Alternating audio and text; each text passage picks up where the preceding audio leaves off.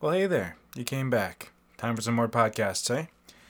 Well, before we get into episode 160, let's give you some of the updates that have been going on over at RPGFan.com.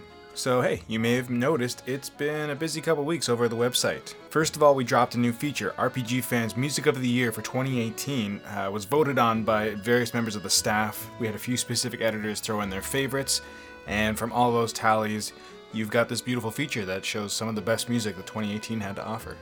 Over in the reviews department, it's been jumping, for lack of a better term. We had Taylor Strumwasser, who was reviewing Demon Gaze 2, a traditional RPG that he gave only a modest 63% to, so go find out what he had to say about that and why it's not quite up to snuff, but still not a bad game. We had a rare retro review come out from Nathan Lee, who hopped back into Pokemon Coliseum to kind of fill in the blanks for us, and from what I understand, it's still a game worth going back to. God Eater 3 dropped not too long ago, and Audra Bowling jumped into that action RPG to let us know how she felt about it, and it seems it turned out pretty good. Myself, Greg Delmage, took a stab at Final Fantasy IX's remaster. We talk about it in this episode, but overall, I thought this return to the classic was pretty rad and gave it an editor's choice, so please check out the full review to find out more on what I had to say there. Bob Richardson played The Stillness of the Wind, which is a lovely looking adventure game that may not play as fun as other games, but lends argument to using video games as a medium to send messages and produce art beyond just being a simple means of distraction. Finally, Neil Chandran jumped into the visual novel How to Sing to Open Your Heart, which, to put it simply, it's a game, and he played it, and he recommends other games if you want to play those instead. Not that this one's bad, but it's there. Lastly, over in the music department, we got another couple reviews in there. I have been sitting on the Octopath Traveler original soundtrack for a long while, as it is a beast of a soundtrack, but I finally managed to put my thoughts to page and bring you this review of this massive soundtrack. As well, Patrick Gann, busy as always, looked at Corpse Party, Blood-Covered Sound Collection Volume 2 to follow up the Volume 1 review that I talked about a few episodes back. So please head on over to the website if you want to check out all these features, reviews, and more that I was just talking about. Now, without further ado, on to this little two-hander episode 160 of Random Encounter.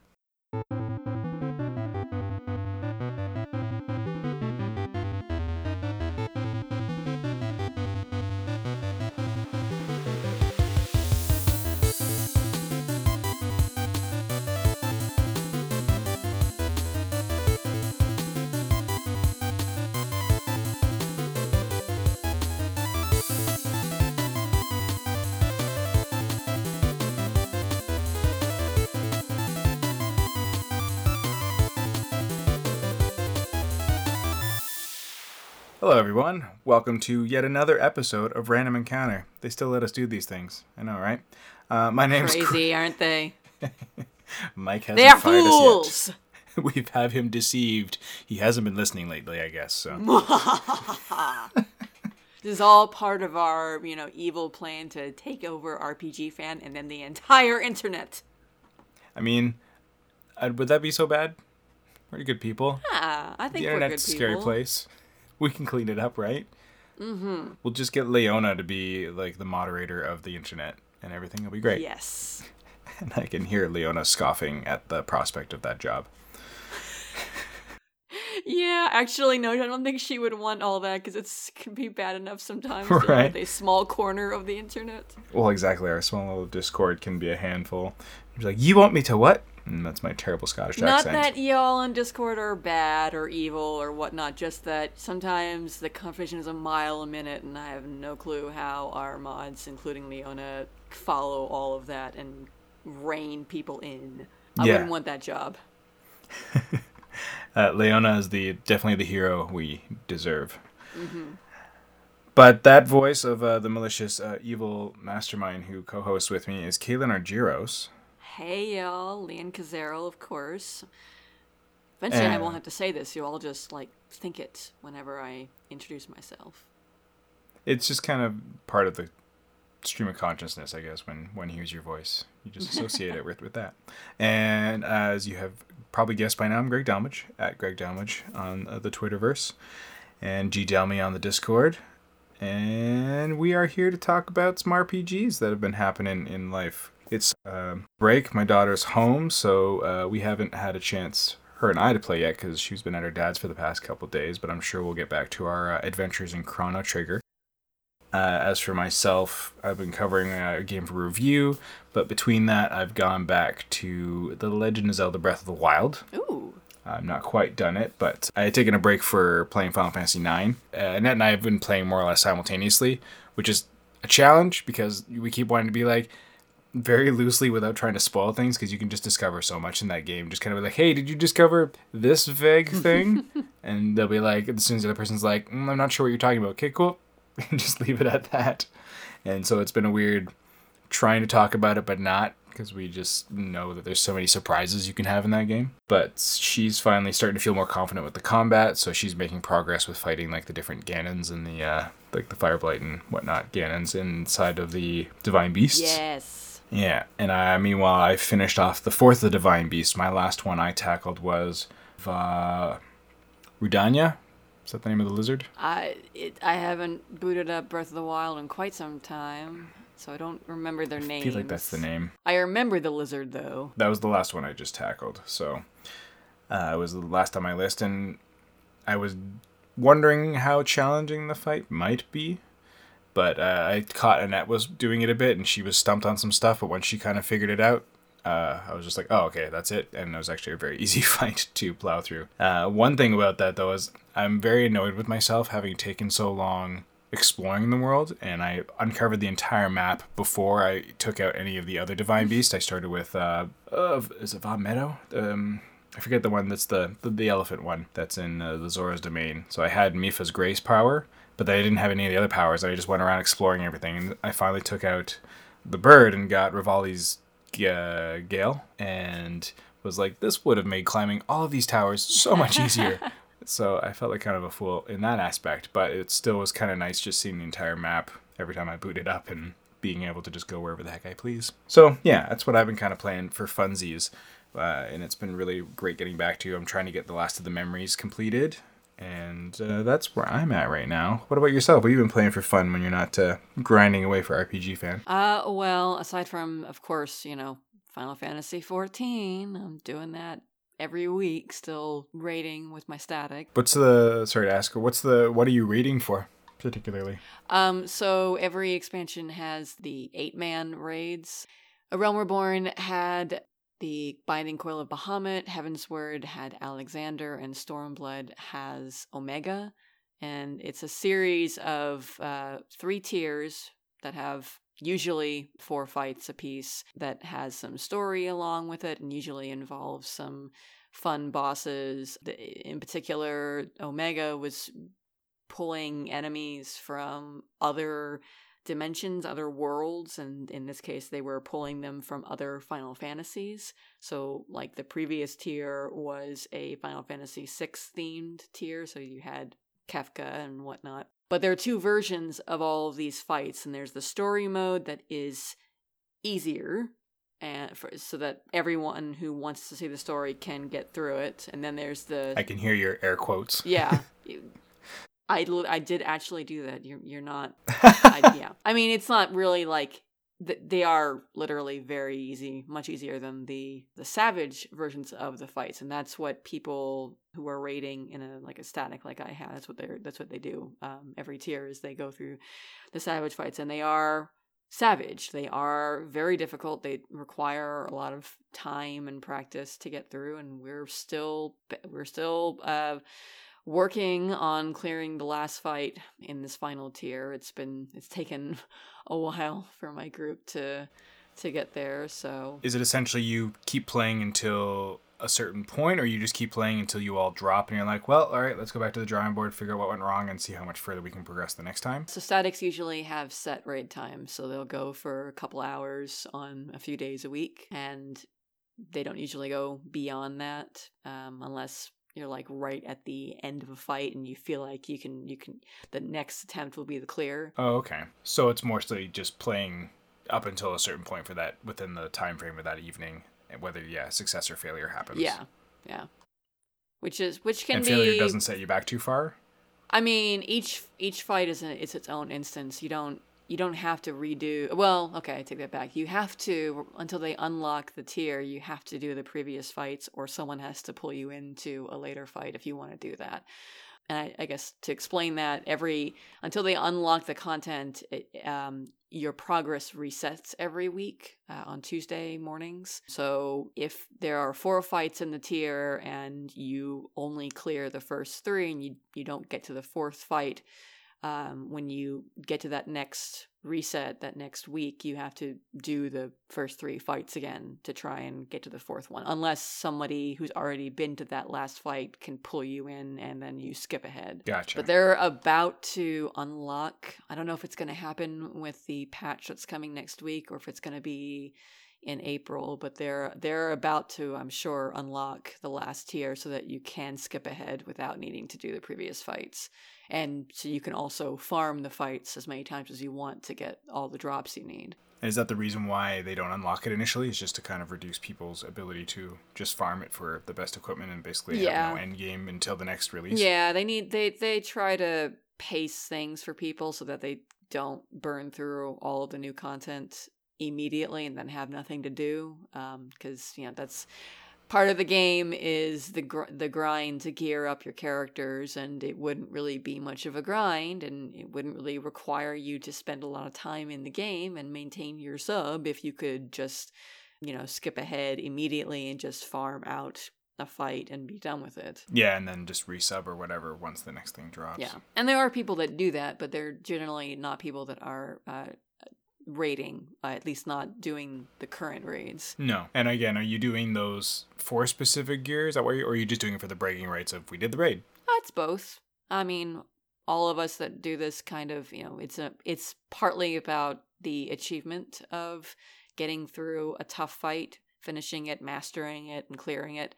And then it also is about getting the gear, because the gearing system is you have 2 options to gear up, one of which requires that you grind for tomes, which you can only get a certain amount of every week, so it limits how much you can buy. And then the fights themselves also drop gear that is high level. And depending on what stats you want for your characters, you'll have a mix of both types of gear. So it's as much about progressing through the fight and actually just, performing on the fight and getting the fight down as it is clearing the fight so that you can get gear or upgrade items so that you can then, upgrade your character and hopefully make future attempts easier. Which makes sense. What piece of gear are you coveting the most right now, Caitlin? Well, we're on the last fight of the tier, and that fight always drops weapons and chess pieces for characters. And I need both of them for my best in slot this time. So the weapon is almost always a given. You almost always want the weapon from the Savage tier over the tome weapon. Chess pieces maybe a little bit more, give or take. This time I just need the stats from both of them. So what main is your class again? I main White Mage. Right. So you're looking for wisdom? Or mind. I forget what it goes by. Mind. Well, the mind is I can't really get better stats. You can usually never get better main stats no matter what equipment you're using, because that's always on every piece of equipment, and it's usually the cap for what you can have for that stat. So it's about substats, and my priority is almost always a high crit build. The meta right now for healers in Final Fantasy XIV is pretty much within reason. Try to get as much crit as you can, at least until you hit a stat cap that you want, and then fill out with things like determination and spell speed. So my priority is usually as much crit as I can without super duper sacrificing my det or my spell speed, or in some cases my piety, because unfortunately the gear that has the highest crit this tier also is kind of stingy with piety, so I had to balance things a little bit. I wonder if that has to do with the Shadowbringer stuff. Is there kind of a lead into that? Oh, no, I don't. It's not. I don't think it's related. Just coincidence. No, I mean, yeah, it's just they come up, they have different sort of, options every tier with regard to gear. And sometimes it's perfect for the build that you want, and sometimes it's kind of shitty and you have to make adjustments and take a piece that maybe you otherwise wouldn't want for the stats, just in order to not drop so far in a different stat. Gotcha. For the critting, does that benefit, I guess, your healing, like so you can get crits on your heals, or how aggressive are you as a white mage? So crit can go both ways. It can crit heals, but it can also mean crit for DPS, for damage. And I'm by no means one of the most aggressive healers out there that does orange parse level DPS while not letting people die, but I do try to DPS as much as I can, as much as I feel comfortable with the fight. And crit helps for both of those. I certainly like seeing crits when they're coming at an opportune time. The risk with crits and heals is that you run the risk of having a crit heal when you don't actually need the extra healing power, and that just is, at that point your question is, well, should I have used a different substat, or am I making things more difficult for the tanks by having these huge mega heals and drawing more hate and whatnot? But usually I think the way the community's fallen is that the benefits of critting when it's necessary, when that extra healing would actually save someone or make a particular damage output easier for the raid to get through. And of course, the benefits of critting when you're DPSing kind of usually outweigh the potential, the overhealing risk. Or that's my understanding anyway, of the meta for healers. It's so strange to hear that too much healing could be a bad thing, but I'm guessing there's a higher meta to Overheal is a thing, because on the one hand, if you're overhealing a lot, then you could be spending probably casts DPSing instead, which helps the fight go by faster and helps you pass DPS checks. And then,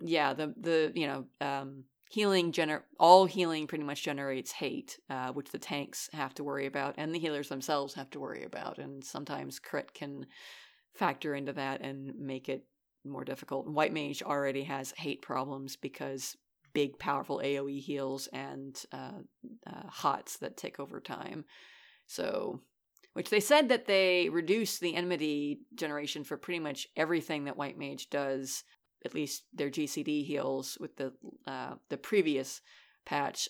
I don't know that I've really noticed it having a significant difference in my hate generation, but that's compounded by the fact that the tank strategy is and has been for quite some time is to skirt the line between survivability and DPS. So tanks will often run as much of a fight as they can out of tank stance in order to maximize DPS, which of course means that they will generate less enmity, which means that I will take more enmity and have to balance it that way. So it's, there's a complex science to it all. There often does sound like there is. For the high end stuff, I will say that all of this talk, this is purely about end game rating. So extreme fights, the savage fights.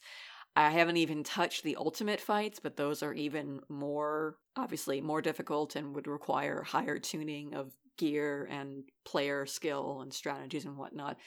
So if anyone has been checking out the game lately because of Scott streaming, or they got the starter pack from Twitch or whatnot, and if this is scaring anybody, don't be scared. You don't have to do any of this. I think the game is great without it. And if you do get into it, this right now sounds like I'm like talking up in the stratosphere, but if you're interested in raiding, for people like me, yes. if you're interested in raiding, just ease into it, do some of the old raids, find a static, learn as you go. I wasn't the healer that I am now when I started. I was very, very, very nervous, didn't really know a whole lot because I hadn't really healed high level content before.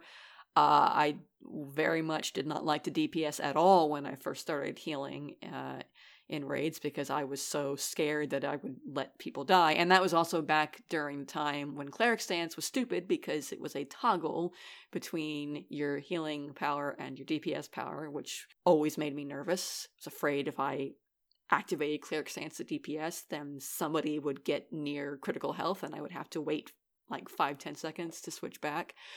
But it's, as with everything else in games and MMOs in general, it's a gradual acclimatization process. Yeah, and you'll get out of it what you want to put into it, really. Yeah. Well, all that crazy meta science of Final Fantasy XIV aside, you were also talking earlier God of War. You've ripped through finally. Yeah, I finished the main story for God of War. I have a few things left to do, side quests, endgame kind of post game stuff left to do, but I beat the main story. Oh my! It's a very, very good game. You're playing a good game when you're getting close to the end, either because of the way the story's ramping up or because you've like looked to see people telling you like about how many hours do I have left. It's a good game when you get to that point and you're kind of sad, like you don't want the journey to be over because it's been so much fun. I get that. And I want to dive back in and do a New Game Plus, but I don't think I'm going to have the free time for a while, so it's going to have to wait. But it was a great ride from start to finish, and I've said this twice now, but this is like, I'm now a God of War fan again because of this, and I hope that they will. I can't imagine that they're not going to continue this. I think the success of the game critically and financially is such that there's definitely going to be a sequel. So, and there's plenty of material left for them to explore if they want to. There was a cliffhanger at the very end of the game, which seemed, they knew when they were doing this that they were going to lead into something else. So there's more on the horizon for old man Kratos? Yeah. Well, maybe. Or do you think the son might take over? I don't know. I haven't played the story, so I don't know. I think the son will take over. I think Atreus will eventually be the player character. I don't know if it's going to be in the next game or a hypothetical third game.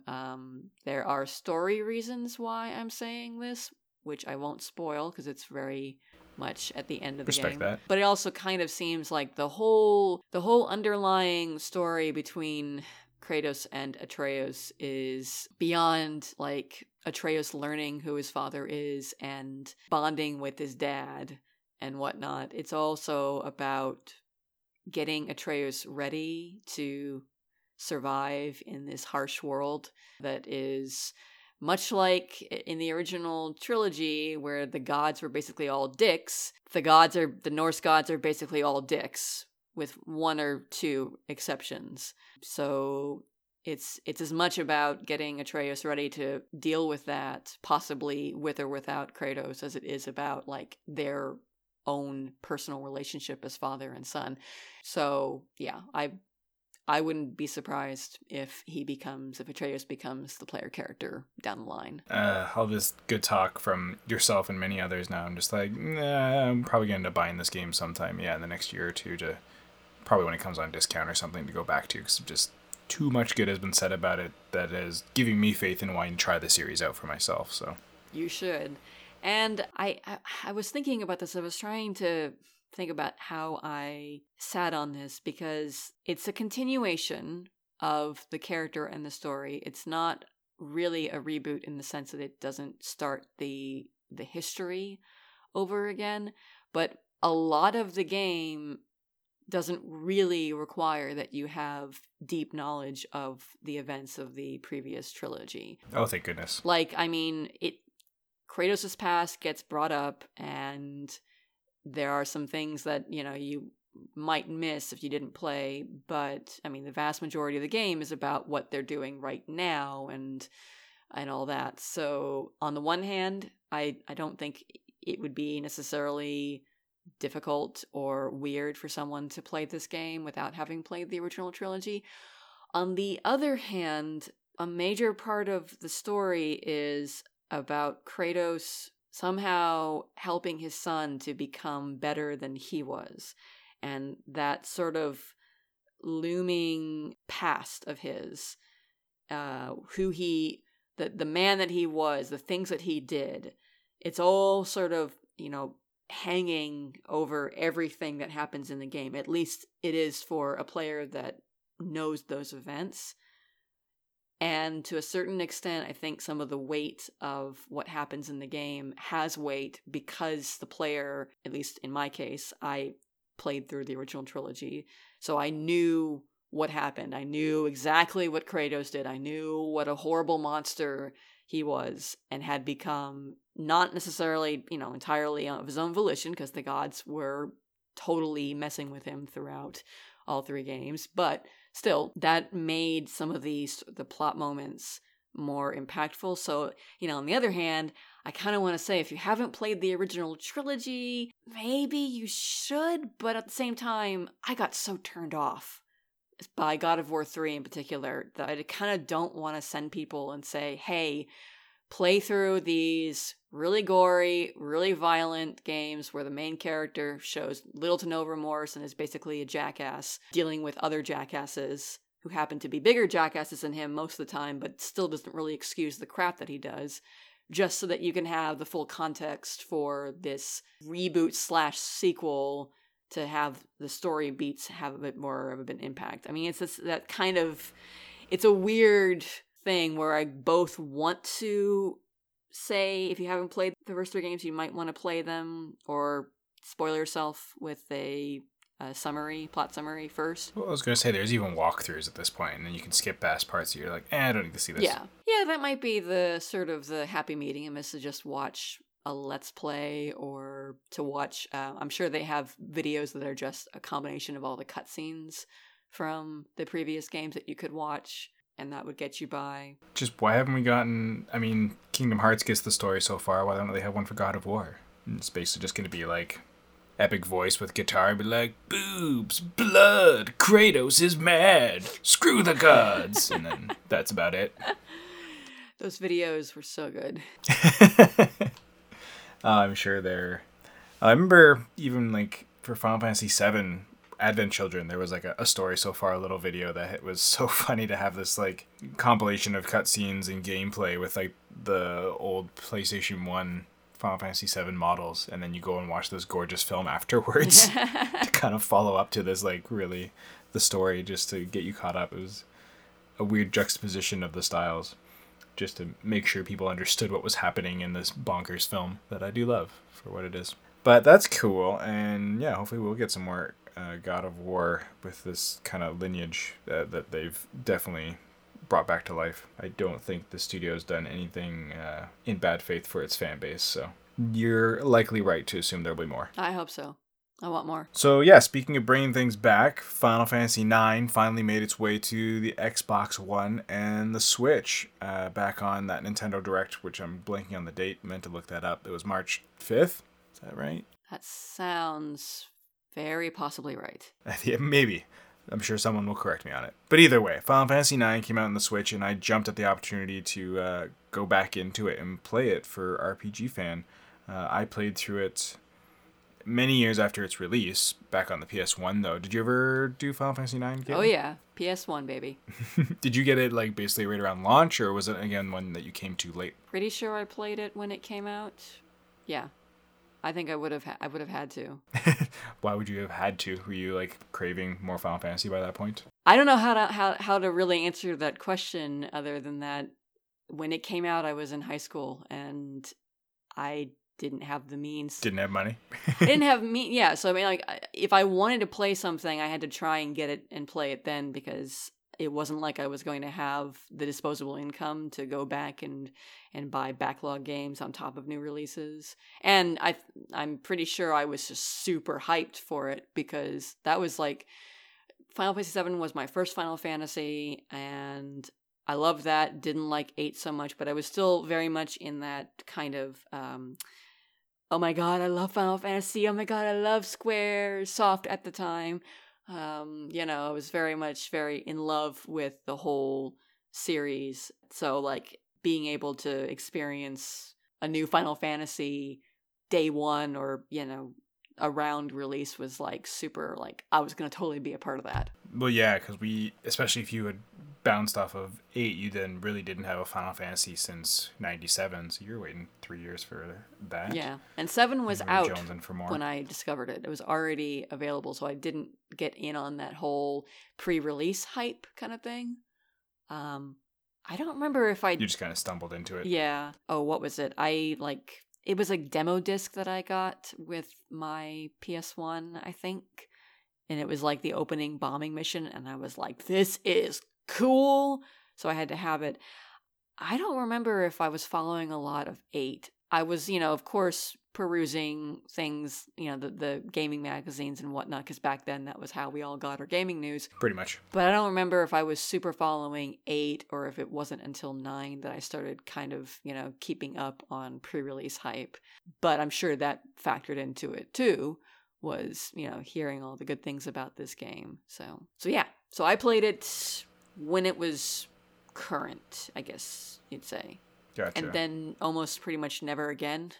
I don't think I've actually gone through the entire game since my first playthrough. Well, it's like a good book, and if you get back to it, you get back to it, but at least it's always there. It's a long, good book. Like, when I was tempted to replay it, we didn't even have the PC port yet, so there was no fast-forwarding anything.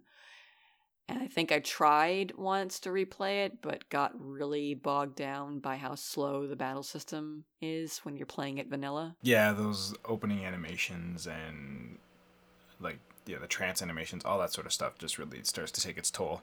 All of it is slow. It slows things down. The opening's slow as crap, but it's like everything in that battle system, just between doing basic attacks seems to take forever if you play it without any speed boost. Yeah, because I felt it was endemic of the era. I brought this up once on the podcast before, too, that back with the PlayStation and the advent of 3D animation and graphics and such, developers were just kind of running with that. Now that they had more space, more time to play with, more flash to play with, they were purposely making things take a little longer and be a lot flashier, and sometimes to our detriment as gamers. I think they also might have been getting a little too interested in, I want to say, I'm not sure how to express it, making things cinematic, like making the whole experience cinematic, because just capturing the cinematography of it all. Yeah, we were used to beautiful FMVs by that point already, but you saw every successive Final Fantasy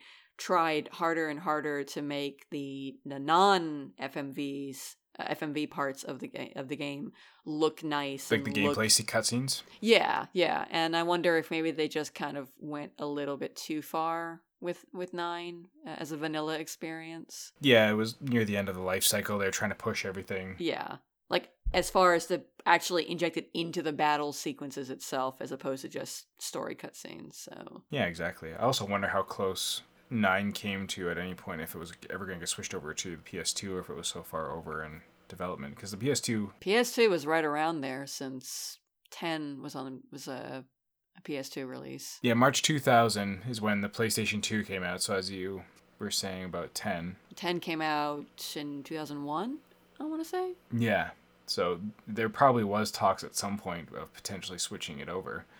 I mean, it was a 6-year life cycle. This was at the very end of it. It would have cut it close, and it would have been really interesting to see what it could have become had it been a PlayStation 2 title instead of PlayStation 1. But 10 definitely also is very cinematic, I found, as well. Yeah, but in a way that worked much better in 10. Yeah, if anything, 9 may have helped them kind of iron out some of those kinks that they kind of were learning. Through 7, 8, and 9, you could see them in various ways exploring more cinematic storytelling. That's what I also marveled at, even with like the front mission games as well that Square was developing. Like, yeah, the FMVs were always very cinematic, but definitely it was few and far between the cutscenes in any games were with in-game models and stuff were that cinematic. So yeah, maybe they're just kind of testing the waters for a new generation and more powerful system that would let them get away with a lot of this stuff more seamlessly. As for myself, like I said, it took me a while before I ever got around to playing it. I think my best friend's brother got a PlayStation 2 and had sold me his PlayStation, and really quickly I bought Final Fantasy VII, which would have been almost like 7 years after it came out, and I finally was able to play it for myself for the first time. I highly enjoyed that experience, and then I think I picked up 8, bounced off it, and then I eventually got 9 as a gift, but it wasn't like years until I finally got around to playing it for whatever reason, just, again, backlog reasons. I had stuff to play, other things to do, life to go through, university to succeed at. Priorities. Yes. 9 was pretty great. I just have a lot of fond memories from it that stuck with me, just as any of those 3 games did. And I don't know, I find like the discussion has always been pretty divisive as to which one of those 3 people like the most.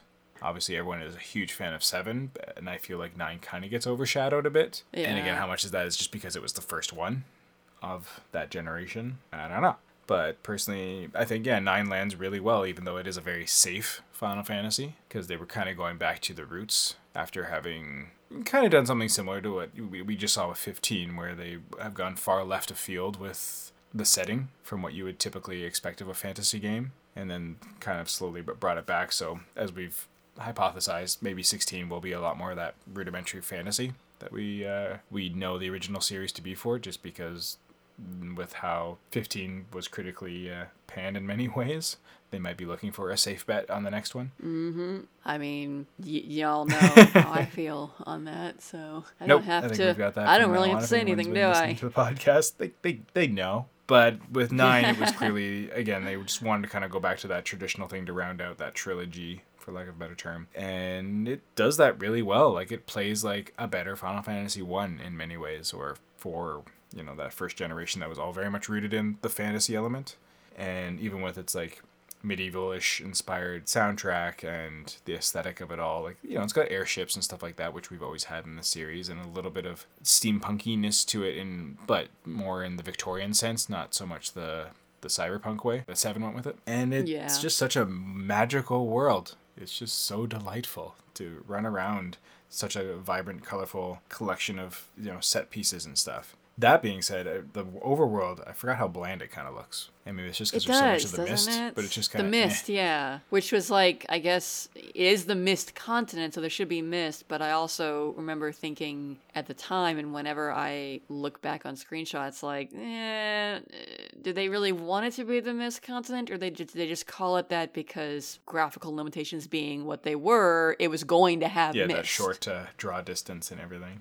Yeah. But it just felt like, I seem to remember, at least with 8 and 7, like, just the world maps, they were possibly more smaller maps. I don't know the hard facts on that, but I just found them both to be much more memorable and interesting. And you could even argue some of the ones from the SNES games are very interesting, and especially like 6 has both of its world maps are polarizing in a way, like you can remember specific things about them. But this one, just kind of running around in between like Lindblom and the valley underneath it, like it just kind of felt there's a forest and some grass and some mountain ranges and then a very close draw distance, so it just felt very suffocating. And then you finally get to the continent where there is no mist, so the draw distance is bigger, but again, there's not really a lot to look at that really sets the landscape apart. It's just that seems to be the one area where they kind of phoned it in, for lack of a better term. And like all of the design kind of went into the actual areas with the pre-rendered backgrounds, which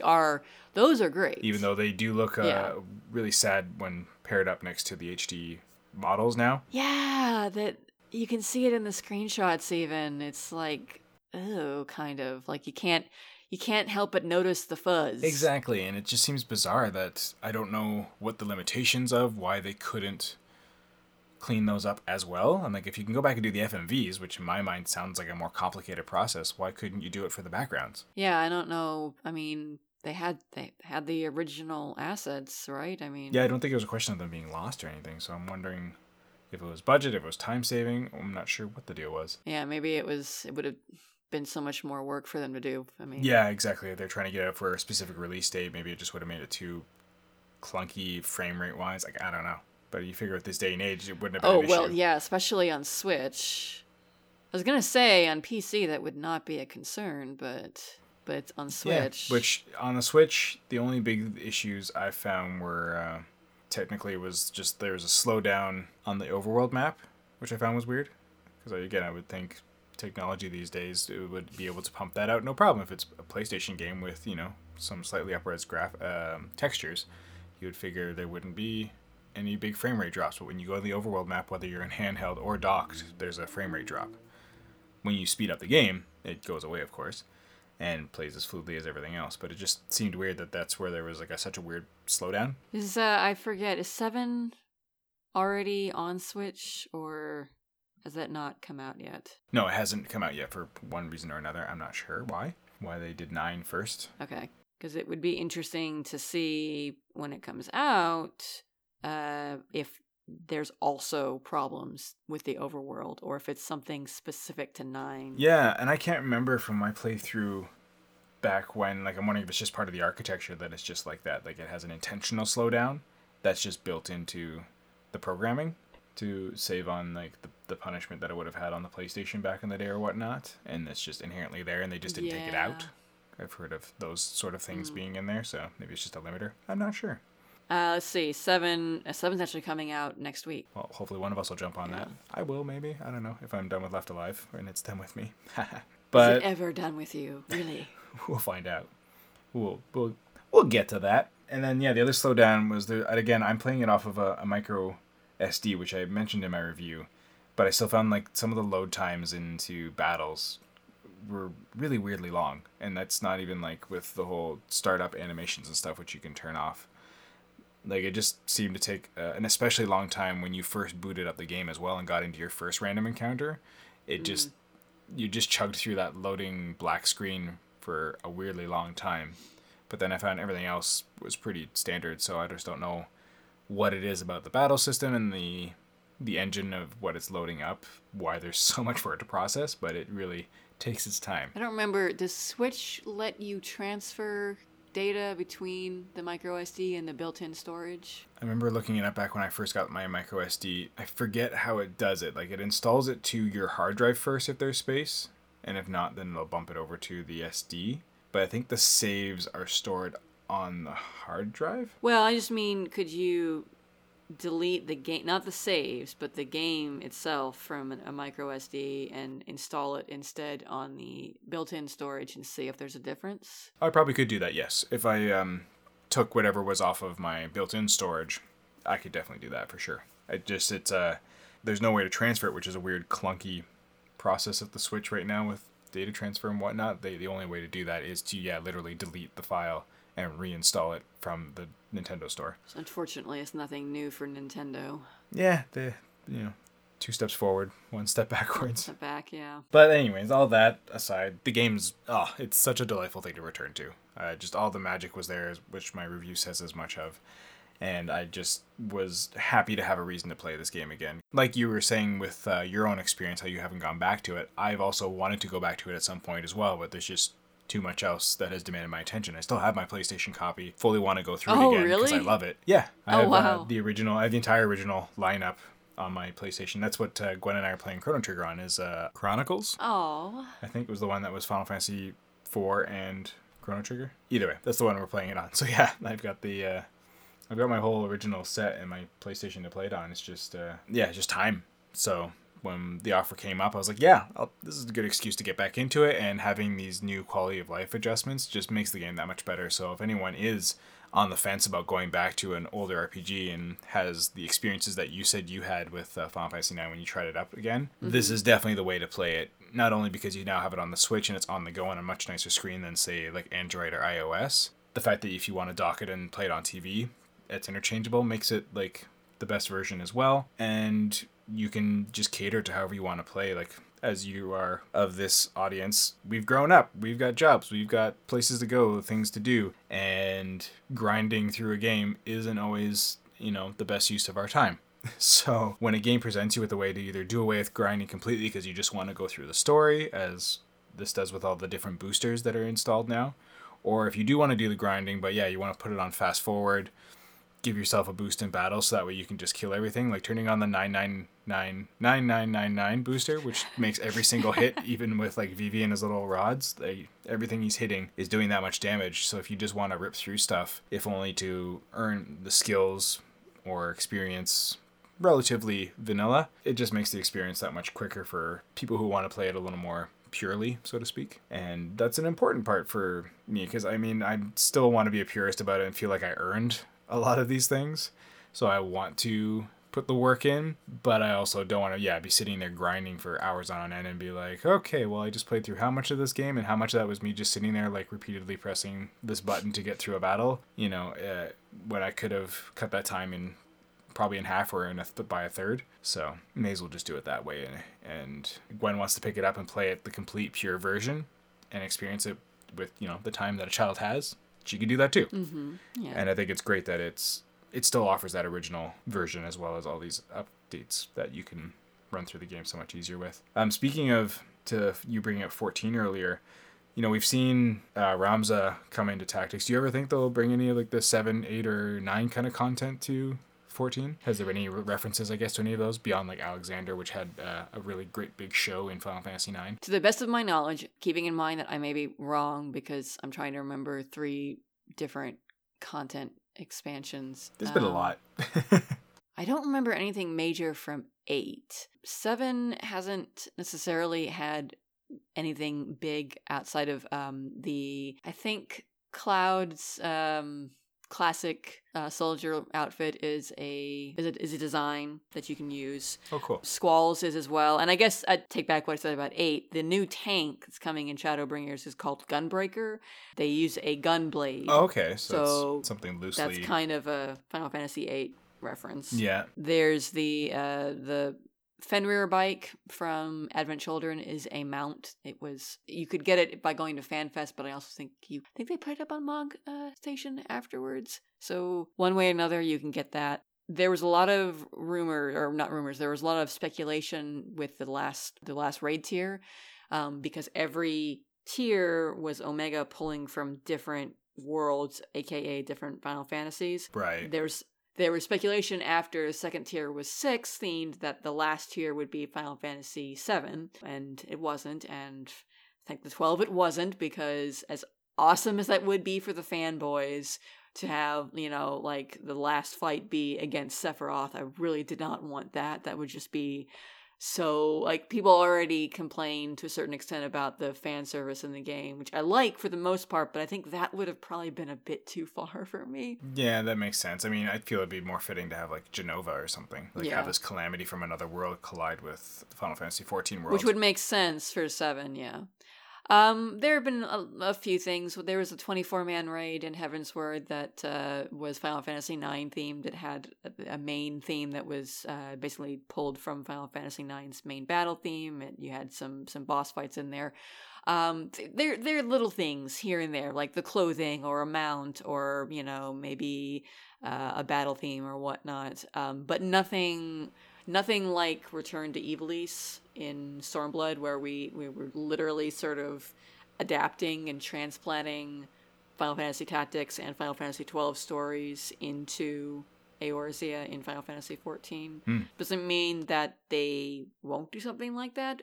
We don't know what the theme of the raid is going to be in Shadowbringers. Hopefully they'll hint at that Final or Fantasy unveil 5. it. Maybe. that was I feel a like that heavy wouldn't sigh. go over very well with people. I just find, for myself, 5 is the most polarizing when regarding Blue Mages for me, because I think it's where I just first discovered them. There's Japanese Fan Fest this weekend, so as of tomorrow and this weekend, we'll have some more details. So maybe we'll know what the raid is going to be. The Savage raid is going to be for Shadowbringers. Maybe it will be something like that. I think after Omega and the sort of the reference nature of Omega pulling from other Final Fantasies, I would like maybe a more original raid for 14, or at least, maybe a primal or a summon that's unexpected, something like that. But I guess we'll find out. Yeah, no doubt. They will definitely continue to do little nods like this back and forth. We already know that the 24-man is going to be penned by Yoko Taro. It's going to be a near themed 24-man raid, so you're probably not going to have Final Fantasy references in that per se, like not like from numbered Final Fantasies anyway. No, but it would be interesting, to see if someday they just pull on that for endgame content again, because they've got so much to draw on in this franchise that they can keep doing their own original stuff with these odd nods back to past games, like they just did with Ivalice. Yeah. I don't know. As far as 9 goes, though, if I were to ever play through 14, I would definitely pick up Zidane's outfit if it was an option. I want those cufflinks, whatever they are. That is an option, actually. Oh, amazing. His outfit is an option. It's one of the only ways right now that you can get jeans. If you want your character in jeans, his pants are basically like a jean-like material. Oh, weird. I wouldn't have thought of them as genes to see them in the game. Like they're more like a weird pantaloon No, bloomer thing. but they definitely have that kind of look in 14. How they adapted them, I guess. That's okay. I just Yeah, want his cufflinks that don't have sleeves, whatever they are, things. Yeah, what's up with that? Like, what purpose does that serve? He I think subscribes to Beauregard / Merceray's philosophy from Critical Role of sleeves are bullshit, because he doesn't wear sleeves, but he does have, little cuffs. I mean, you need something to accessorize with, right? Yeah.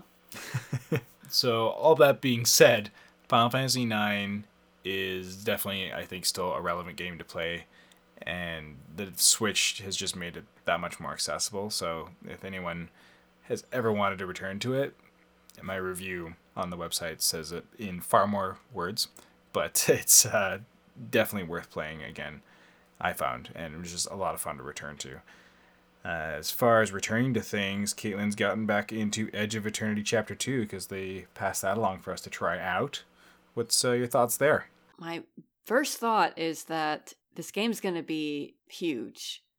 It's going to be a long game because this is Chapter 2, and they haven't roadmapped a huge amount of chapters. Now, that might change. I hope it changes. But Chapter 2 it opens up a big new area. It's not like it's a totally different looking area, but it's a nice big expansive area that you get to basically right on the other side of where you end Chapter 1. But it's not a huge chapter with regard to like story content. So it does make me wonder, in the long run, how long is this story going to be? Because we haven't made a huge amount of progress with the main quest of the characters yet. We haven't even found the guy that they're looking for, which to me seemed like was going to be like the first step of their search to find a cure for this horrible disease called the corrosion. So like, I'm just kind of find myself wondering, like, this could be meaty, and not that that's a bad thing. I'm just my only concern is based off what the developers have said in terms of the roadmap, and when they want the game to be like into beta and then full release, seems like there could be still a lot left to come unless future chapters are like gigantic. But so there are a number of improvements that have been added into this chapter. They pretty much they make small patches fairly often to like hot fixes and whatnot to correct bugs and to add in easier things that people ask for.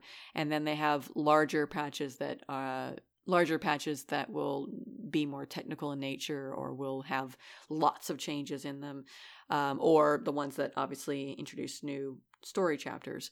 So, and some of them are like, quality of life things like being able to more easily gauge an enemy's strength relative to yours by different colors or icons to sort of indicate difficulty, things of that nature.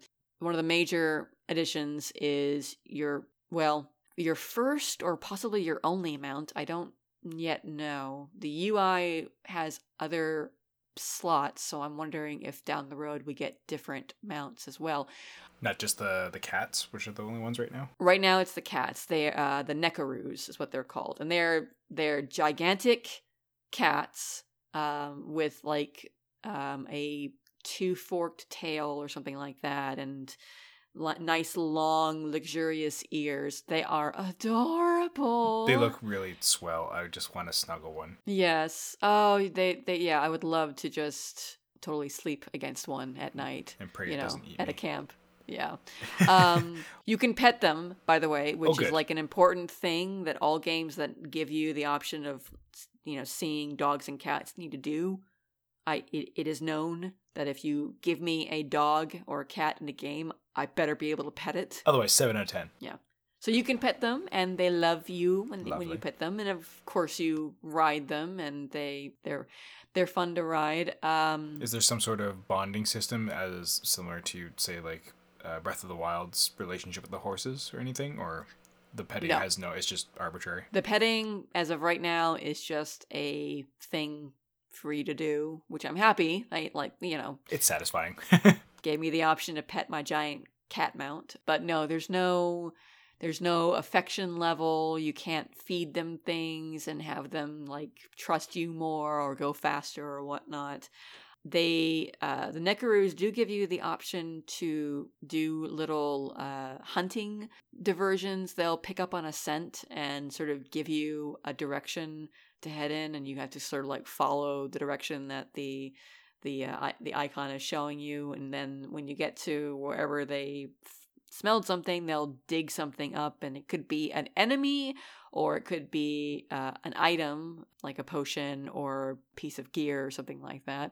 That'd be really neat for like quests if you had to like hunt down a person from like a fabric of their cloth of their or something or whatever, right? Actually, there are side quests and a main story quest that has you do that. Oh, cool. I'm glad they implemented that beyond just a gimmicky side quest game thing, so to speak. Yeah. It is kind of like, it's not perfect. It feels like your Nekaru will hone in on something that is half a mile away, and you'll go along this meandering path, possibly running into enemies, which, by the way, you still get into enemy encounters when you're mounted, which I kind of wish you didn't. Otherwise, the only real benefit is a slightly faster... You move faster with a Nekaru, but like it's not like, holy crap, I'm just flying across this plane. So there's that, and I mean that's something that they can tweak with future updates. I can't remember the combat. Is it turn-based or is it more kind of like Xenoblade? It's turn-based. So do the Nekaru become a character in the battle then? No, they are not so you present hop down. for fights. Yeah. You That's actually don't unfortunate. even leave your mount. Like you'll go into combat automatically, and when you're done, you're still on your Nekaru, which I guess is nice because it would kind of suck if you had to keep remounting your mount. It just seems odd that they're just like, wait, we got to get down, we got to fight, because these things can't. We all want to spare the cat, right? Yeah, so you still have to, if you don't want to get into fights, you still have to move around enemies even when you're mounted. And it would have been nice if a bonus of being mounted is that enemies don't really want to deal with you because you're on a giant cute cat, and who would want to attack a giant cute cat? Yeah, or if you could just like swipe them out of the way or something like that. Yeah, maybe. I don't know. This is not Witcher 3, so which is to say that Witcher 3 had mostly awkward mounted combat that was sometimes not worth even attempting. But I digress. There seemed to me to be a performance hit with this patch. Now, whether that's because of the game or because in the interim between chapters I've updated my drivers. Sometimes running the most updated driver, doesn't lead to the best performance for different games. I haven't gone back and rolled back my drivers to see how much of an effect that has. And this game's still in early access, right? It's still in early access, so it's not like it's supposed to be fully optimized or anything. But there was a noticeable frame rate hit for me from first chapter to second chapter. They are working on a GPU performance patch that should come out in a few weeks. So I'm holding off on writing up my thoughts for the site until we get that patch so that I can see what that does for performance. I don't want to necessarily say in a preview that, oh, well, I had a 10 plus FPS drop after this patch, if an upcoming GPU patch is going to address that. Yeah, if they're aware of it and plan to fix it, then may as well give them that chance to remedy the situation. Yeah. And I mean, again, even if they don't, it's early access. It's not like I am expecting it to be running at super high frames per second, especially on my rig, which is not like super top of the line. So that aside, they introduced a new thing that you can do in the game if you don't want to just follow the main story. There is a lighthouse in the middle of this new area, which doesn't make any sense because I haven't seen an ocean or like a huge body of water, like a giant, I don't know why there's a lighthouse. It's in smack dab in the middle of a gigantic landlocked or mostly landlocked area, and I don't know. I didn't explore the edges of the entire area, but I'm not aware of there being like an ocean nearby per se, so it's kind of weird. But well, it sounds like it's going to either be a really neat piece of lore in terms of, this lighthouse has some sort of magical purpose or was put there from some sort of magical purpose, or maybe where you are used to be an ocean and now there's not. Maybe. We don't know. But it's a lighthouse in the middle of a gigantic plain. And it's basically they're kind of going for like a semi-roguelike experience with this, where every time you go in, every floor is randomly generated. So no 2 floors are going to be the same, and every time you go in, it's going to be a different layout. And your goal is eventually to get up to the 100th floor, which you can't do at present. If I'm understanding things correctly, it only goes up to floor 10 right now. And with things like the enemies will get progressively more difficult as you go up floors. I'm not sure if there may be other elements to it and whatnot. And, if you die, the game does autosave when you enter a floor, so you're not like completely screwed out of your progress, but you get ejected from the dungeon, from the lighthouse, and then have to start again. Don't know yet whether or not there will be like places for you to like save or to start over again. That's not floor 1 if you have to leave or if you like checkpoints get KO'd. Yeah, because 100 floors all in one sitting could be really annoying, especially considering right now, as far as I can tell, enemies do not change how they aggro onto you based on levels. So you can be way over leveled for an enemy and they will still, as soon as they see you, run towards you, which means these floors are all fairly small corridors right now. It means you're probably going to be fighting almost every enemy on these floors as you try to find the access point to the next floor. So that could mean, if that remains the case, it could be a very long climb up to floor 100. And there is an energy system in the game that basically boosts your stats and whatnot that slowly decreases with every action that you take, and it would completely be gone by the time you get... Yeah, you need somewhere to recharge that. Yeah. They mentioned that they were going to add, randomly, there are going to be inns on every 10 floors. Don't know why there'd be an inn randomly in the middle of a tower like this, but you will be able to rest and regain your energy that way. So I'm wondering if they'll also maybe let you restart from every 10 floors too. So there's that. And it's another thing to do. There seems to be very little story connected to it. It's just like a quest, like, hey, this place kicked my butt, go check it out. And then it's, very little introduction. It's just climb these floors. But it's nice that they are thinking about other activities to give you in the game beyond the main quests, the various side quests, and gathering materials to craft things, which is another thing you can do in the game, which I don't think I mentioned in my preview of chapter 1, so that's a thing you can do. Other than that, like I said, it wasn't a very long chapter. It's probably roughly about half the length time-wise for me. Does it keep you wanting more though? I am still sufficiently interested in the quest.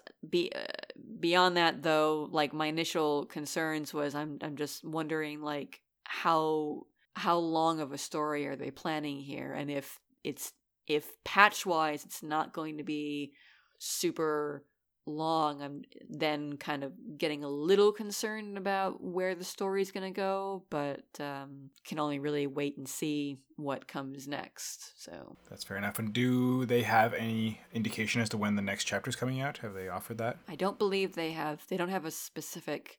It's supposed to be every few months, so this would probably be sometime maybe late summer when I would probably expect the next story chapter. As we had the original chapter 1 was released in December, and we just got this chapter 2 weeks ago, I think it was, in March. So it's been roughly 4-ish months. Yeah, so summer sounds about right then, as I estimate. Yeah, right when all these other things are coming out. Yeah, you'll have so much time to play it. Yeah. Well, luckily, it's not like I'm playing the entire game from scratch every time. That's fair. A new chapter has come out. It's just a new chapter, so it doesn't take quite as much of time commitment. Yeah. Assuming that future chapters are roughly somewhere close to where they've been with the first 2, which is somewhere between 4 to 8 hours a piece. Yeah, it doesn't sound too bad, I guess. It's a pretty truncated experience to get into the next thing. And I guess once all of the chapters roll out, then they're going to be trying to finish off the complete package and get it out of early release, I guess. I think so, yeah. Once everything's content-wise is there, then we'll go into presumably a beta period and then full release, which should also include console releases, because right now it is only on PC. Yes, that's right. I wonder if we'll get it on Switch. I don't think it's right now in their plan, but everything is coming to Switch pretty much, so... Wouldn't see why not. Yeah. I mean, I feel like it's always good to have something on the go like this. Yeah. I mean, hey, Microsoft is trying to get their games on Switch, so, I mean, like, anything's possible. That's not wrong. Speaking of games that aren't on the Switch, Left Alive came out. Ooh. And yeah, I actually, you pretty much just quoted on my notes that I was going to talk about here, but first thing is oof. And yeah. Did you ever play Front Mission, Caitlin? No, I have not. I've wanted to, but it's one of those things where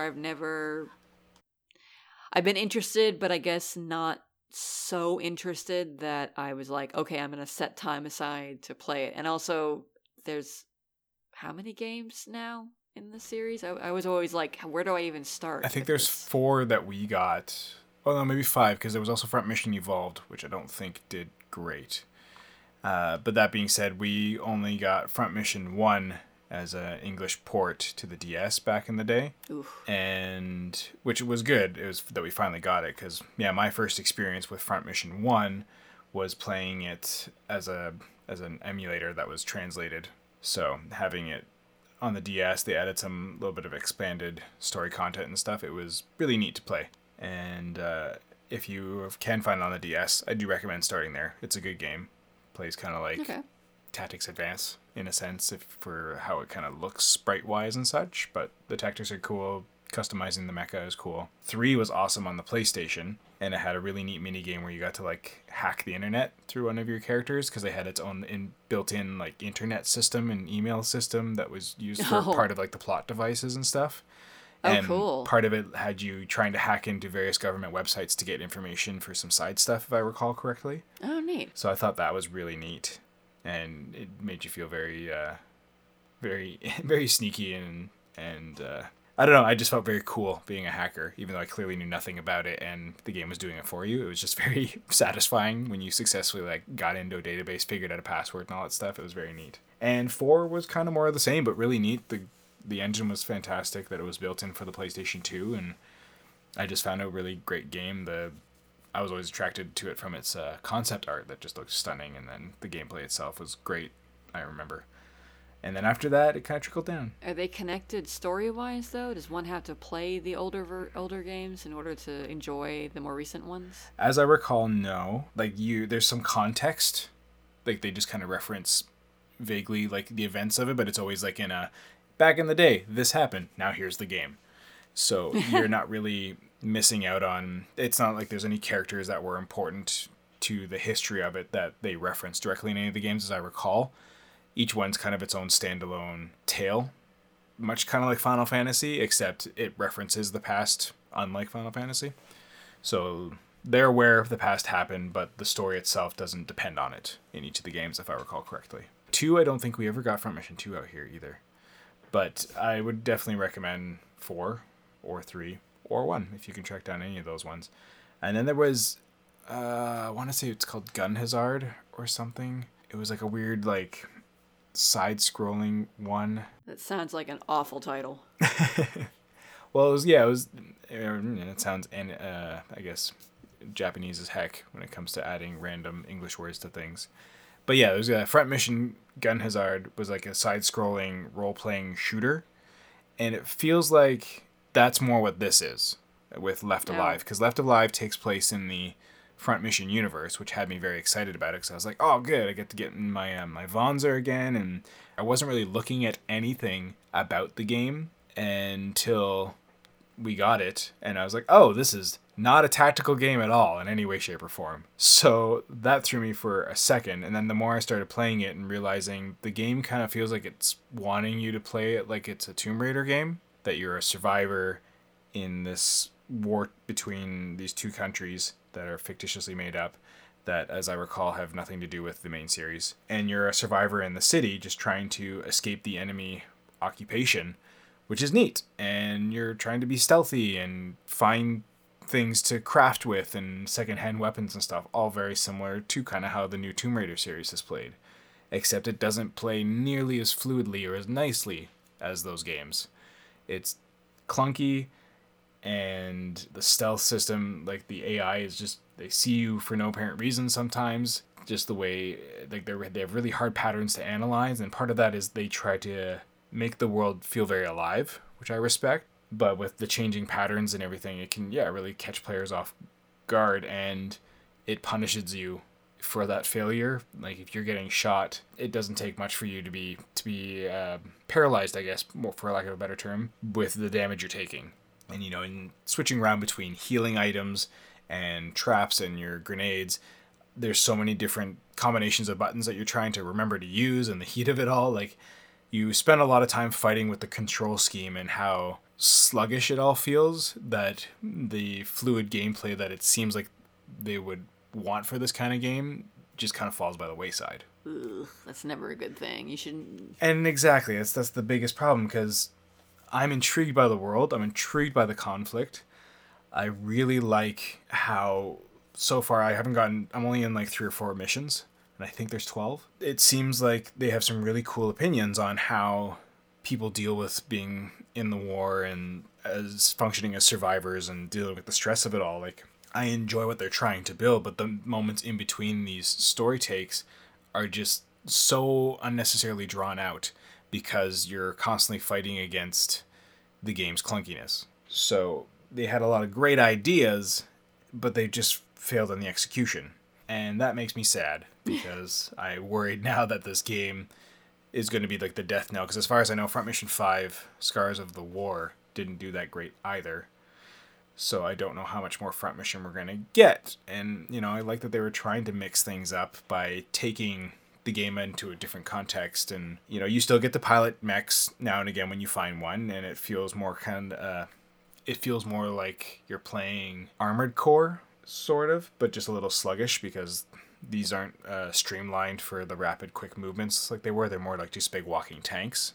So you're just kind of pointing and shooting at stuff. And Are they wait, so they're slow, and is it just like a slow walking firing simulator kind of thing? Pretty much. You can move in any direction you want and stuff. So you don't have to, the fights against other Vonzers basically boils down to what it more or less looks like in the strategy game, where you just point and shoot at each other. You can kind of strafe a bit, but it's not doing too much except kind of throwing off where they're exactly targeting, because when you are shooting at the enemy mecha, you can target like specifically legs and arms and stuff like that. Not necessarily, there's no locked hard targeting. I wasn't playing with aim assist, so I don't know if that factors in there, but you can at least, if you're aiming, you can aim at the arm and then knock out that weapon, so that way they can't use it against you, for example, or take out their legs so then they can't shift and move and get behind things anymore. Okay. But you're walking through city streets, so it's not like strafing, and there's no really big open places so far that I've found. I'm sure that'll change later on, like one of the characters, because right now it's bouncing between 2 characters, Mikhail and Olga. When you're playing as Olga, she's not a Vonzer pilot. She's just a local police officer who's kind of stuck in things. And you're trying to dodge Vonzers and stuff that are sitting out there on patrol, as well as like enemy drones and enemy troops. So it's in a big open area, and I imagine we'll get to fight in those open areas at some point again down the line, because I imagine this game will retread the small area in which it takes place. I've already gone back to different chapters with Mikhail and just been in a different part of the city, but you can go back and visit the parts you were at, where enemy troops have repositioned and stuff like that based on what's going on in the moment. Do different characters have like different abilities or skills that allows you to like go back to a previous area and find something that you couldn't as another character? Not so much. The difference in the characters is simply just their plot lines. The game, as far as its RPG elements goes, are very light. Like, it's more you're playing through an action narrative game. Okay. Because the stat changes, if you could call it that, because you have no stats as your character, but you can find armor around that you can pick up that eventually takes too much damage and breaks. You can find different weapons, which again the melee weapons have a certain lifespan, which is frustrating. Ugh, So God, after you I whack hate someone with a that. shovel a certain amount of times, it breaks. And I get it, it's the whole survival aspect, but yeah, it's super frustrating. And weapons, the guns don't seem to break, but again, ammo is finite. Ammo, yeah. So that's fine. So the big difference you have between the two characters isn't so much skills or anything like that, because they both do the same things. They can both craft the same stuff. They both have access to the same inventory, but it's their own inventory. So the only difference you'll have is what you've shared amongst the characters. Like every save place, there's a little terminal that can heal you. I'm playing on standard setting, and I don't know if it changes from each one, but in the standard setting, it heals you a max of 3 times, and then it's expended. There's your little saving station that you can do an actual save file at, and because there's also checkpoints that it'll save at, but those can definitely set you back if you die in an opportune moment. And then there's a little cache box where you can stash stuff, because the other part of the inventory system is you have a finite amount of stuff you can carry. You have a max weight limit, which does get expanded if you can find a backpack, but it's only so much. So like you can carry like 3,000 units or whatever it is, and a gun can take up a lot of that, and your armor can take up a lot of that and stuff like that. So Yay. so you can carry, so you can't just be hoarding a bunch of weapons, because you can only have 3 different things equipped at a time, and usually you'll want like a melee weapon if you can find one that isn't broken, and because it's quieter, whereas the guns you'll want when you're in a tight spot. And carrying around 6 different types of weapons just isn't possible because of the weight limits. Luckily, ammo doesn't take up any space, but then when you're crafting things like mines and remote control grenades and healing items and stuff like that, all those begin to add up in weight, and all the crafting materials begin to add up in weight as well. So you're constantly playing a management system with that, which can sometimes be tedious, but for the most part, the one fun part of the gameplay, again, is with all these traps and this survival aspect, is you tend to go through these things really quickly. The game doesn't entirely encourage you to hoard a lot, because you'll definitely get stuck in a lot of sticky situations where you're like, after trial and error, if you failed by just charging into it, or failed to take someone out stealthily because it's just there's too many enemies around to stumble upon you in action, you'll want to slowly narrow them down, thin them out with grenades or with traps that you lay when you start the combat kind of things. That way you can lure them into traps with you. Do you feel like the game gives you enough resources to do what it asks you to do? Is it difficult in part because there's scarcity, or is it more so just, things don't work the way that you think that they should work? Part of it is the latter. Yeah, there's things that just don't seem to work like I think they should work. Like, for example, shooting in the game is bizarre. It seems like because the whole game is third person, so it seems like when you focus to aim, as any game does, where you kind of basically are quote unquote looking down the sights, it seems to track the fire from your shoulder through the sights. So if something interrupts that space, like if you're trying to shoot around the corner, it'll hit the corner, even if the gun's ahead of the corner. Oh yeah, I hate it when that happens. Like, that's weird. And so there's that. There's the other aspect that, if you're moving around, the reticle gets bigger, which means your firing isn't going to be as accurate. But even when you're just standing stationary, it doesn't always feel like the aiming is very accurate, which is frustrating, especially since there's no aiming stat to speak of. So it kind of feels like a weird, clunky version of kind of what was going on in like Mass Effect 1, where it was kind of twitch, but kind of not. That's frustrating as well, because there's no way for you to augment that. The UI is a little hard to read because everything is in like a very vibrant, angry red Yeah. when you're highlighting it, and then the text on it is black. And then there's just so much information thrown at you that it's hard to remember everything. And I found one sniper rifle, but you can't reload those. They're basically a one-shot use. What? Yeah, you basically can shoot with however much ammo you have, and then once it's done, it's done. You can't rearm them, because I guess it'd be too OP or whatever. I don't know. Well, I don't like that. Right? I like being sneaky and even, What kind of tactical shooter doesn't let you be a sniper? Well, exactly, because they can punish you with the fact that they're loud, so it's gonna draw attention. But nope, they just choose to punish you that you get, however many rounds it comes with. The problem too is if you swap to any other gun, then it's just gone. It ceases to exist. So you can only use it while you have it, which is another thing, so you can't store it for like the moment you need it. This is like every gun? No, just the sniper rifle. The sniper. Oh, God. Yeah, like every other gun, you can cycle through as one of your 3 ones, but the sniper rifle comes as like a 4th one. But once you cycle off of it, you can't go back to it. It just ceases to exist. Like with anything. Once you pick it up thinking I might need this, and then you get into a situation where it's a detriment to have a sniper rifle versus a more close range weapon. You're screwed. You either have to use the weapon in an opportune moment or switch to a more conventional weapon Basically. and lose. Okay, that's awful.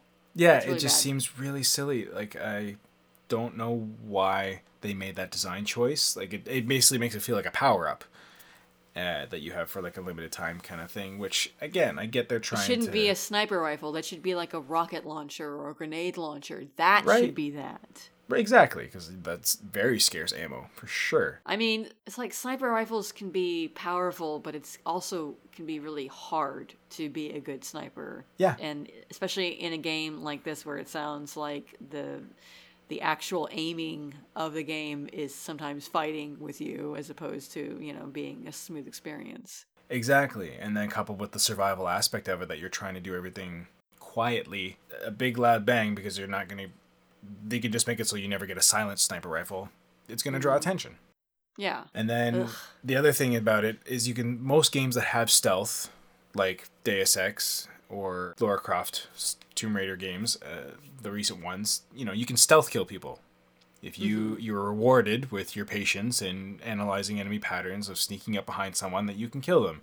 Not in this one. You sneak up behind someone with a pipe or a shovel or whatever, and you can target them, and then you can whack them. And then you gotta whack them again.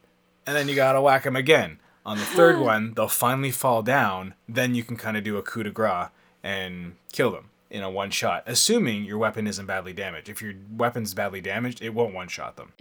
Can you punch? Is there unarmed punching? You can like pistol whip, but all it really does is just knock them off balance kind of thing for a second. Conversely, if they pistol whip you, it knocks you flying. Oh, wow. Which is okay. bizarre. And so you feel extremely helpless. Same thing happens, like if you're behind cover and you peek out, and if they're shooting at you and they start clipping you with their shots, it makes your character stand up out of cover. What? It breaks whatever the mechanic is to be locked against the cover, which is very frustrating. It catches you off guard, because then you're like, I'm getting pinned with bullet fire, and now I need to awkwardly try and get back behind my cover and then go back into ducking and then get myself against the cover. This is like a fundamental function of a cover-based shooter is that doesn't happen. Exactly. Like, I get you should be punished if you're sticking your head out the wrong time, but then, yeah, you should be able to whip yourself back under, not stun-locked out of it, so to speak. You get punished by taking damage. You don't get punished by being staggered and thrown out of cover where you take more damage. Yeah, and so it's like little things like that they didn't seem to take into account that just makes what otherwise should be a really neat stealth survival system in a really intriguing setting, makes it just not fun. And it's so unfortunate, because there's so many other games that you should just play instead that do this a lot more fun. Well, that's super disappointing. Exactly. This game has been on my radar since it was first revealed, and we got that the art, because it was like, holy, Metal Gear. Right? But And the game looks really good. But yeah, it does? Okay. Yeah, the game looks pretty good. Like, it's the character models are really well done, really well animated. The dubbing is a little but it's easily to forgive, because the performances, I find, are pretty genuine. And I like, the drabness of the world. It's drab because it's a war-torn city, but they've still done it well. Everything looks really nice. The weapon models and the enemy models, all that stuff's very neat. It's rare that I've seen any sort of weird glitchiness with laying out of the world and stuff like that. But it feels bleak, but still it's well done.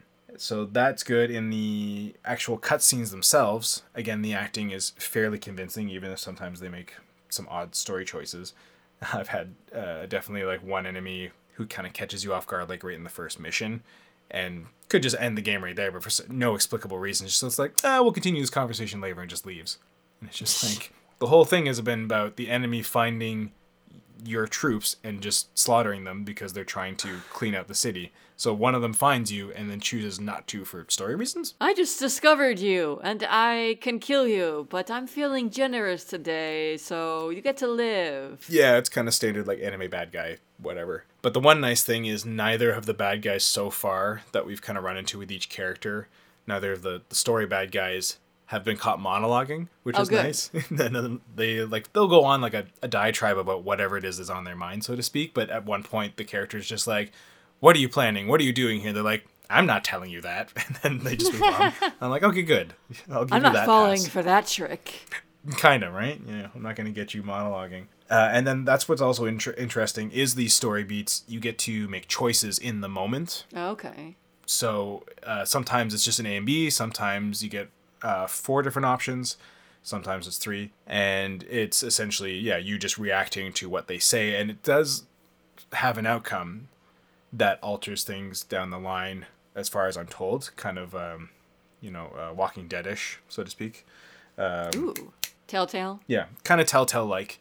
So, it'll affect things down the line, as I'm told, beyond just the immediate moment. Because it seems like, especially in that first encounter, when you get to the end of each mission, there's like a tally of all the stuff you kind of did and what your decisions kind of did in those moments. And one of the ones in that first one said, like, you survived that encounter. So I was like, oh, so based on some of my answers, he could have just outright shot me then. So clearly I did something to make him want to spare me. So Okay. that's kind of neat.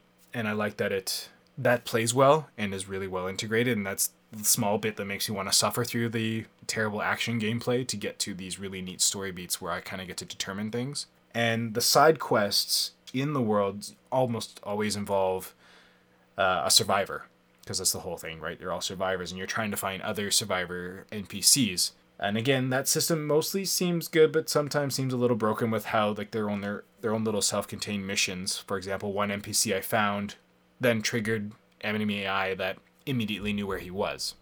So in the first one, that kind of made sense because his things was like, oh my gosh, they found me, was as soon as you talked to him. So you clearly fell into a trap. Whereas there was another one where was coming to his rescue, and you have to basically lead them, help them through the map to get to a certain place where the survivors can go into hiding, like a safe zone. Mm-hmm. So you have to try and lead them past enemy troops and such. But for some reason, as soon as, again, I activated this person, it spawned new troops that came right to the area where I talked to this person, even though there was no reason for it because I hadn't alerted anybody. He didn't do anything to alert anybody. He hadn't even moved yet. I had already cleared out any enemies that were in the path. So I was then locked in this like 30 minutes of reliving this horrible moment of trying to figure out how to get this person out alive or myself out alive without alerting all the additional troops that I had kind of left off to the side that I knew we could get around, because these 2 new troops that spawned were triggering a firefight which caught their attention. And I just kept getting stuck in a loop where either the survivor died or I died. Just because of this random programming thing of like, oh, they suddenly know where I am and they're going to run right to me. And it's just like, what?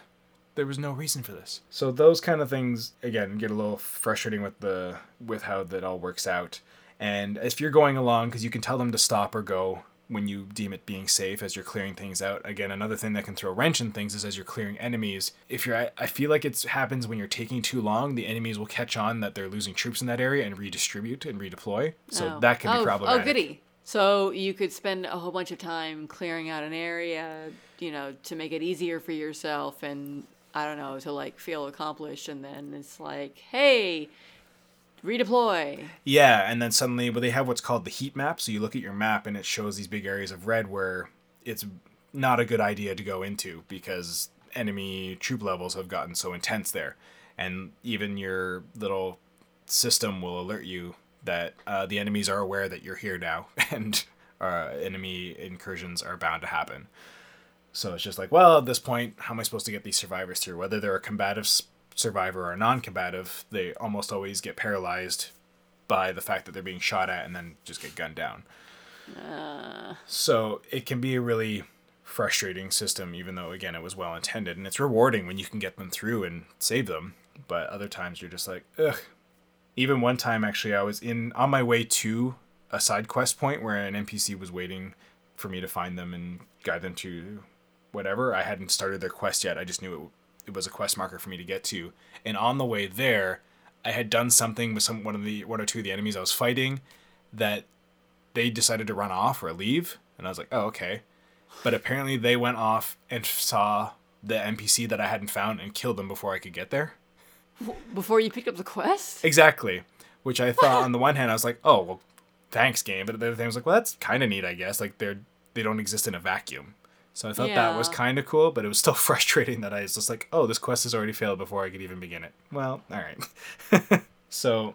Especially because you didn't, like, do anything necessarily that you could tell that caused that directly. It's just that they just spontaneously decided to give up fighting you. Yeah, like, I don't know if they just something triggered them to randomly go in this person's direction, if something I did caused the NPC to move, like if I caused an explosion or something. I don't know what it was. They just decided to redeploy or redistribute troops, and I guess somehow they ended up on the path of the NPC and gunned them down. And of course, since I wasn't protecting the NPC, nothing warned me that was happening because I hadn't met them, so the system hadn't registered them. Because you have this system called Koshka, which is basically, for lack of a better term, it's Navi or Fi. And almost it's almost as infuriating because it'll constantly, once you have it, there's no way to turn it off. Like if it'll constantly warn you that an enemy's approaching. So like if you're trying to sneak up on an enemy, every like 2 seconds they'll be like, the enemy is approaching. The enemy is approaching. The enemy is approaching. Like, I'm aware. What? I'm walking towards them.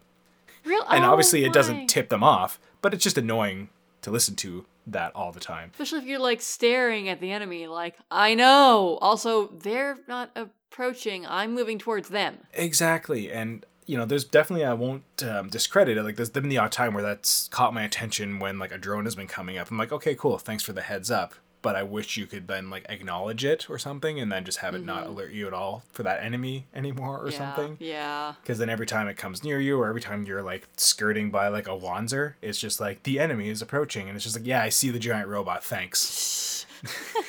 You know? And so that's just, it's almost as obnoxious as, like, your batteries are running low, master. So, as Fi was guilty of in Skyward Sword. So there's just a lot of weird little design elements in the actual action gameplay, as I was saying, that just really bogs the game down. But if you can get to the cool story moments, which also happened with some of the survivors, like I was talking to one survivor, I was trying to convince her to come with me, and I didn't say the right things with my options I was given, and she ended up shooting herself in the head by deciding there was nothing worth living for. And I was like, oh, well, all right, I failed that one. So, yeah, what you say matters, and even with these side quests, not just with the main overarching storyline. So I'm intrigued to see where my decisions take me as the missions progress. I just did a mission where the two protagonists have met, but they don't join forces. They just decide to go their separate ways again. Oh, okay. So they haven't done anything together yet except been like, oh, hey, we're both here and we're both surviving. We're on the same side. Okay, cool. Well, I'm going to go do my thing. You do your thing. We'll maybe meet up again later. And I've met another character who starts giving you quests. He's a photojournalist who's basically behind enemy lines trying to get the scoop on the whole war thing and talk to the greater plot that is at play with why this war was started. Because it's all proxy wars in this world. There's no actual war in a grand scheme because of the way the global economy works now, but there's still proxy wars and stuff like that. So this is one of those. And this photojournalist seems to be able to play the game better than I am. Because he can get anywhere and do anything, and he's been following me around the whole time and so is aware of my actions. And I'm just like, how do I get like you? I want to be that sneaky. I want to be that good at this. Maybe he's a Solid Snake in disguise, you know? Right? Dashing, handsome, French, black, Solid Snake. What name? Pliskin, right? Oh, right, yeah. His first name, but in it's Metal been a Gear while Solid since I played. Yeah. So, there's a lot of issues with the game. But if you can push through it, like I definitely recommend taking Square up on their offer of discounting it out the gate and playing it at a discount. You can find some really neat moments and, you know, you can appreciate what they were trying to go for, but at the same time, if you don't want to put it on the easiest setting and still suffer through this experience, like, it's something to pass, I think. But I'm gonna wait and reserve a complete judgment for the final end game, because maybe the story will ratchet it up to something that I really want to push through and see. So I still have a good half of the game to go through, and it's part of why I've been playing Breath of the Wild again, because I just wanted to play something fun. And A little bit of a palate cleanser. yeah, I needed it because, yeah, you're just banging your head against the wall sometimes with it. So I apologize for anyone listening. It's a bit discouraging, a review of it so far. But like I said, there's opportunity. The story could turn it around, but it's been not getting great reviews, and I don't think those people are entirely wrong so far. So we shall see what comes out of it from me, because I tend to review a little more positively than the average Joe, so they could get a gimme from me. But we shall see. Yeah, so Left Alive. We'll see if I leave it alive after my review. Otherwise... Or if it's dead walking. Yeah, like it's got a lot of like little endgame content and stuff to find too, like these archives and, you know, trying to get all the survivors in a mission. Like it definitely offers you to replay each mission if you feel you want to make different choices or try things again. So there's a lot of replay value to it, and it's just a question of if I'll want to go back to it and try it. And I have it now, so I feel like it's something I might boot up again after I've completed it in a few years to be like, oh, let's try it again. You know, we'll see. Hopefully they'll patch some things, maybe. Yeah. I don't know. Maybe they might Square Enix might just say, this is awful, let's not devote more resources to it. But it sounds like there are some, at least relatively, like, not being a developer or programmer, I don't know, but I feel like some of the things that you said could probably be patched, like, relatively simply compared to, you know, the entirety of the game. Yeah, like I'm sure there's some mechanics they can futz with, or some details of like, yeah, how like the sniper rifle works, for example. Yeah. Or like at the very least letting you mute that voice, maybe. Like, Yes, please. Let me turn it off. I mean, hey, since you have different difficulty levels, if turning it off on some level means a harder experience, why won't you let me have that?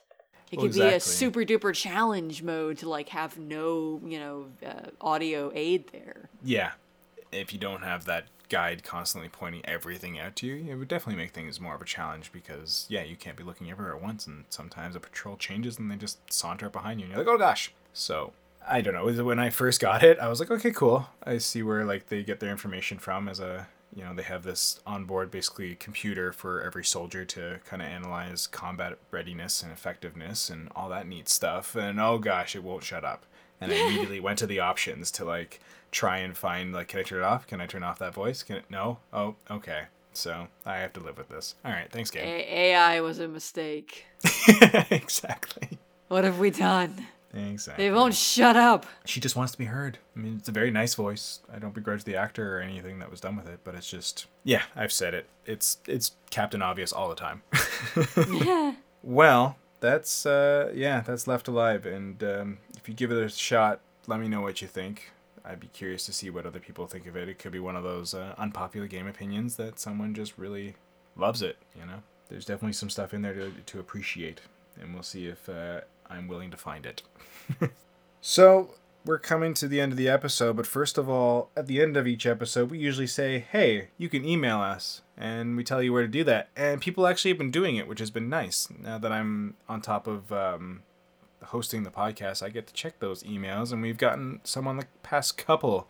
Episode 159, we were written to by Jeremy, who was, well, first of all, he said it was a terrific episode and was really pleased with your take, Caitlin, on Octopath Traveler. It was his game of the year for 2018, so he's glad that you're really digging it. Nice. And it's a great game. I just did the review of the soundtrack. That went up this past week. It's all blur right now. But that just went up, and I was really happy with my review on that, kind of reapproaching the music again. I still haven't gotten the full context of it, but I guarantee that soundtrack just sounds so good when actually in-game, in context. You got a Twitter mention from Nishiki, didn't you? I did. And that made me so happy. I couldn't believe that I don't know if he read the whole review or just clocked that it exists. Either way, it's in his best interest, of course, to engage in the fan base and be aware of what people are saying about his work. But I'm happy to have him say it was a good review. Yeah, seriously. So that was really nice because yeah, I think he's got a really promising career. If Octopath Traveler's soundtrack is any indication, and if he's someone I start to follow with earnest, I'm happy he's aware I exist in some small facet. Like, he's doing some great stuff that feels very akin to what the quote unquote forefathers of RPG music have established from the Super Nintendo days and all the way up to the PlayStation and everything, and it sounds so much like that, as I'm sure, being a music lover, you agree. Yes, yeah, totally. And so thanks, Jeremy, for that email. And also Jonathan Davies. Jonathan Davies wrote to us about 160, again saying it was a great episode. Really liked what Caitlin, you had to say about Anthem, because it's possibly something, again, he's been considering. So hearing the press on it is always good before diving into it. Did I save you some money? I hope I saved you some money. At least until we see what it grows into, right? And if it's more worth the while down the line. And he was also enjoying Gwen's enthusiasm, as it was quite adorable, which I think we can all agree. I've been hearing that commentary from not just folks at the website, but anyone who's listened, that Gwen is adorable, and I appreciate it. And he, like us, is looking forward to the new Pokemon game. He actually answered our question, too. He thinks a dark grass type would be a good evolution to see from the grass type, which I think was what Silosi said, too, wasn't it? Did he say grass star? Or no, he said grass steel. Because we were saying... Yes, I think he was talking about that. Yeah. It's all Greek to me. I'm sorry. I'm still such a Pokemon not in the know person. You poking noob. Yes. Oh, that's perfect. And otherwise, he was talking about... for him, he was enjoying the discussion that we had about the bouncing off games. Because he's had some issues with some of the clunky GUI in Fallout 2. Which, wow. Right? And I'm like, I'll fight you. I love Fallout and Fallout 2. But I suppose it can be a little cumbersome, especially if you're going back to it. Depends on, of its time, it was probably fine. But I think on reflection, it is a little counterintuitive in some ways. And he was also talking about, oddly enough, that we brought it up in the episode too, was Day of the Tentacle. And he was saying how he didn't find the story very compelling, which, to each their own. And which was the great part, as I said about that discussion last week, or 2 weeks ago, was just that we all had a game that we're like, this game. But the other two of us were like, oh, I like that game.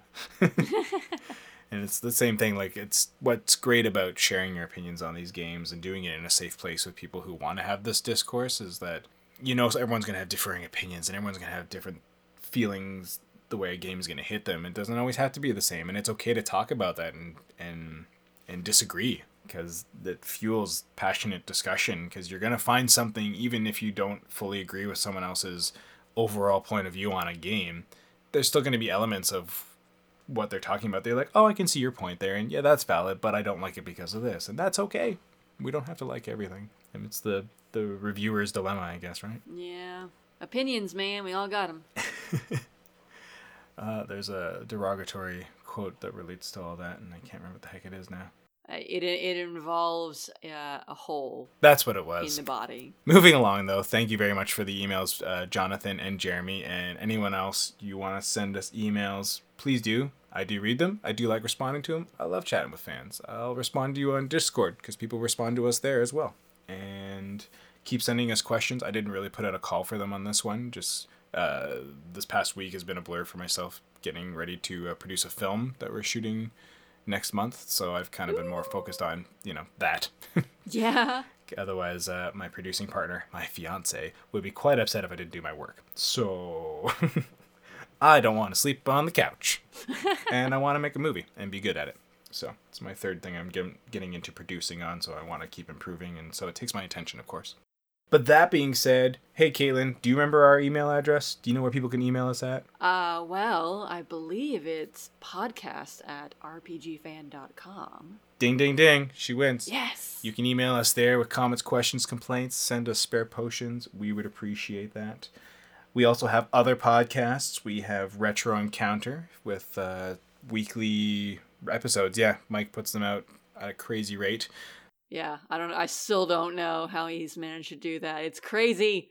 He holds himself accountable. He must have one of those, what are they called, time spinners from Harry Potter, where he just goes back in time, right, to do all of this, one episode, another episode, and then somehow have a real life in between all of it.